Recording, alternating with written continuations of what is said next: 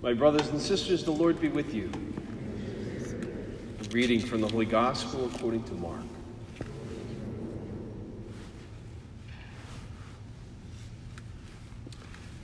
The beginning of the Gospel of Jesus Christ, the Son of God. As it is written in Isaiah the prophet, "Behold, I am sending my messenger ahead of you. He will prepare your way." A voice of one crying out in the desert, "Prepare the way of the Lord. Make straight his paths." John the Baptist appeared in the desert, proclaiming a baptism of repentance for the forgiveness of sins. People of the whole Judean countryside and all the inhabitants of Jerusalem were going out to him and were being baptized by him in the Jordan River as they acknowledged their sins. John was clothed in camel's hair with a leather belt around his waist. He fed on locusts and wild honey.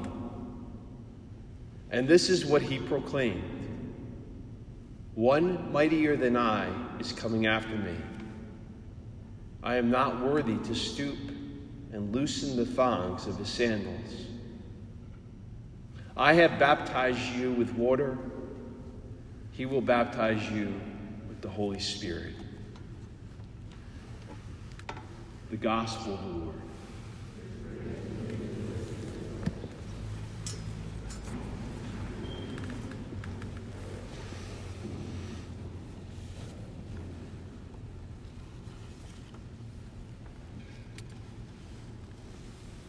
In the aftermath of the Vietnam War, United States Navy Commander James Stockdale shared some of his experiences being one of the 591 prisoners of war who had endured that horrendous ordeal and were able to live to tell about it.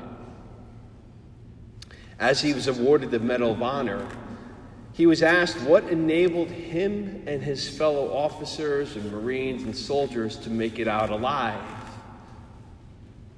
Surprisingly, he said it wasn't whether someone was injured or not, how well physically conditioned they were. It wasn't even a person's age or their experience or their training that made the difference. The ones who didn't make it, according to Stockdale, were the ones he described as the optimists. He explained that these were the individuals that when they were first captured believed they were going to be home by Christmas. They would keep telling themselves that, cling to that hope, sometimes because their guards or their torturers would tell them that, sometimes because they had manufactured that belief among themselves as something to hold on to. And when that didn't happen, they changed it to they would be out by Easter.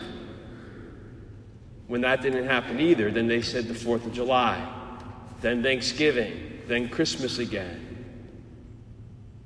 Commander Stockdale believed that the ones who didn't survive kept getting on this roller coaster of emotions that kept crashing down. And they would find themselves waking up each morning in this cramped, sweltering cell for months or years after they were certain it would all be over, shattering their endurance and ultimately their will to live. Commander Stockdale would summarize it sadly and succinctly: "I think they all died of a broken heart." That story came to mind just thinking about the reality of where so many people seem to be right now. Our daily news feeds and streams of information give a wide variety of extremes in headlines. COVID cases are increasing. Vaccines are 95% effective, could be ready by Christmas. Hospitals fear for the worst. Officials say there's no reason for kids not to be in school.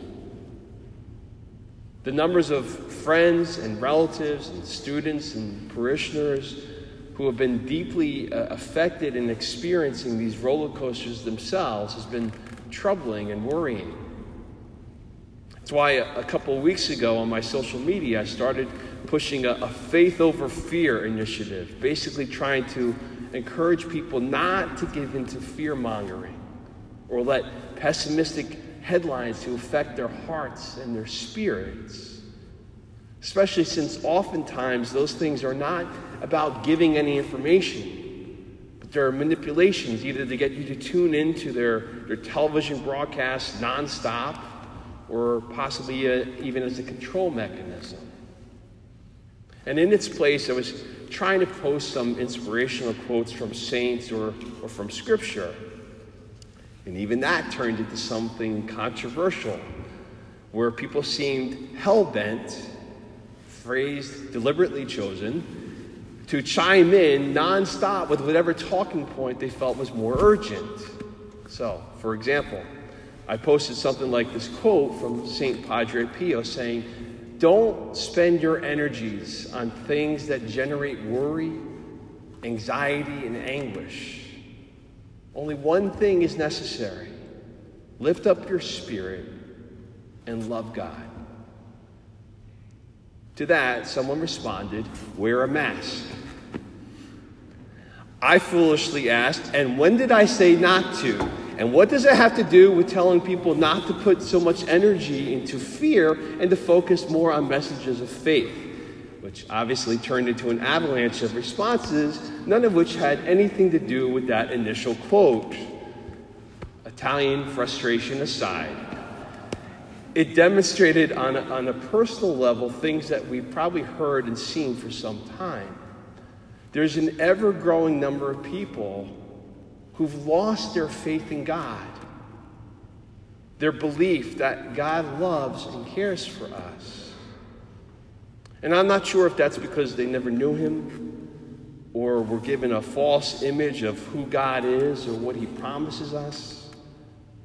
But for people who struggle to believe or reject God outright, it seems that they lump expressions of faith and hope with what Commander Stockdale described as optimism. They see it as peddling some feel-goodisms that will let people down, and worse yet, encourage reckless, irresponsible behaviors. Yet there's really an important distinction that needs to be made. What the commander was really railing against was false optimism or false hope, which is indeed something that needs to be rejected outright because of the danger that it can do to someone spiritually, emotionally, and even physically. But we need to differentiate those things. What are the sources of our optimism? What voices are we listening to? Are they worthy of our attention? Are they saying things we simply want to hear or need to hear? What's the basis of their statements? What's their motivation? Are they trustworthy? Those are all just basic questions that we have to ask when determining the authenticity of what's being presented to us, what's being said. So, as Catholic Christians, for example, we don't share inspirational quotes from St. Padre Pio to portray a fake-it-till-you-make-it mentality. Maybe out of context to someone who doesn't believe in Jesus or our Catholic Christian tradition and doesn't know who this great saint is, it might seem that way or sound that way. But if they take a moment to learn about who St. Padre Pio was, this priest of the 20th century from Italy, who suffered physical illness and limitations his entire life, who lived during both world wars and the Great Depression, who had every reason in the world to be negative, pessimistic, and was quite the opposite. He not only endured and survived, but he became a sign of contradiction to all those legitimate fears and everyday realities that others were suffering themselves. He grew in holiness, and the legitimacy of his hope became a comfort and a strength and an inspiration to others in his own day and time and to countless others generations later. That's why we quote him. And we know that it doesn't come just from him. He's not some life coach or some motivational speaker just trying to give people a pep talk. He had experienced legitimate life realities. But he found his hope born of a faith that stems thousands of years, a faith that speaks to the waywardness and trials of humanity that's broken, that still wrestles with the original sin, where we want to believe that we're God and we're in control of everything, rather than created by him and dependent upon him. A faith that speaks of a God who knows and loves us, and how he is constantly reaching out to his creation of his to come and know and love and experience him. And this is one of the great gifts of this season of Advent, this season of hope that's based on the truth that God comes to his people. In the first reading, the prophet is called by God to speak his word to Isaiah's fellow Jews. They had been devastated by the Babylonians. They had been exiled. They had been enslaved. And after generations, God was calling them back to their homeland. But they were scared. They had gotten to a place of acceptance of their lot. They didn't want to get their hopes up. Better to remain pessimistic, just deal with this less than ideal reality, than to start to think anything good could possibly ever happen again. Be disappointed and then be in worse shape than when they started. Yet the God of Israel, who had formed them and chose them, is worthy of trust. God tells Isaiah that these words need to be proclaimed and received and believed. And the Lord says, "Comfort to my people. Her service is at an end. Her guilt is expiated." God had not forgotten them. He was not ignorant of what they had suffered, which was a result of their own sins, by the way. But he still loved them. He still cared for them. And so the prophet tells them, wake up, shake off your doubts, shake off your fears, prepare the way of the Lord. This isn't a work that they're going to accomplish on their own. They couldn't if they wanted to on their own strength. But if they trust and they believe, every valley shall be filled in, every mountain and hill will be made low, the rugged land will be made a plain, the rough country a broad valley, and then the glory of the Lord will be revealed. They didn't see a way. They didn't know how that was ever going to happen. But despite all they had suffered, somewhere in their heart, they knew God.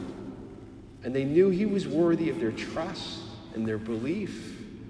And so they did. They dared to believe when Isaiah cried, "Here is your God."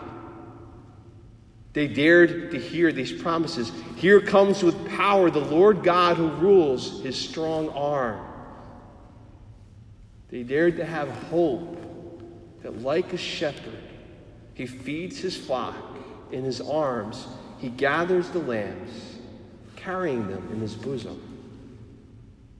And in so doing, they experienced the true freedom of being God's chosen people once again. That historical experience foreshadowed what Jesus would offer to all humanity for all time. The opportunity for every one of God's creation to be chosen, more than chosen, to become his adopted sons and daughters. And that's why St. Mark begins the gospel not with the birth of Jesus in Bethlehem, but with the proclamation of John the Baptist. John's not found in the temple or a public square, but in the desert, in the wilderness, preaching to people who once again had grown fearful by intimidating mountains and vast valleys and rugged terrains that they were traveling through life. They had allowed all these life experiences, all these trials that they had encountered, all these sins that they had committed to once again cause this distance from God in their lives. On top of that, they were once again enslaved. They were once again living a limited, diminished existence under Roman rule and Jewish leaders' incompetency, complacency, and infighting.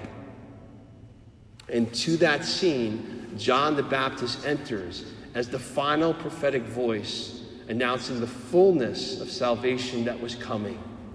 The Messiah will arrive.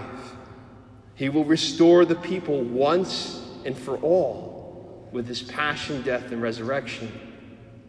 And those who follow him, who enter into that passion, death, and resurrection in the waters of baptism, those who receive the risen Jesus, who is as real and present in that Eucharistic host we receive from that altar as he was in that manger or on that countryside in Judea some 2,000 years ago.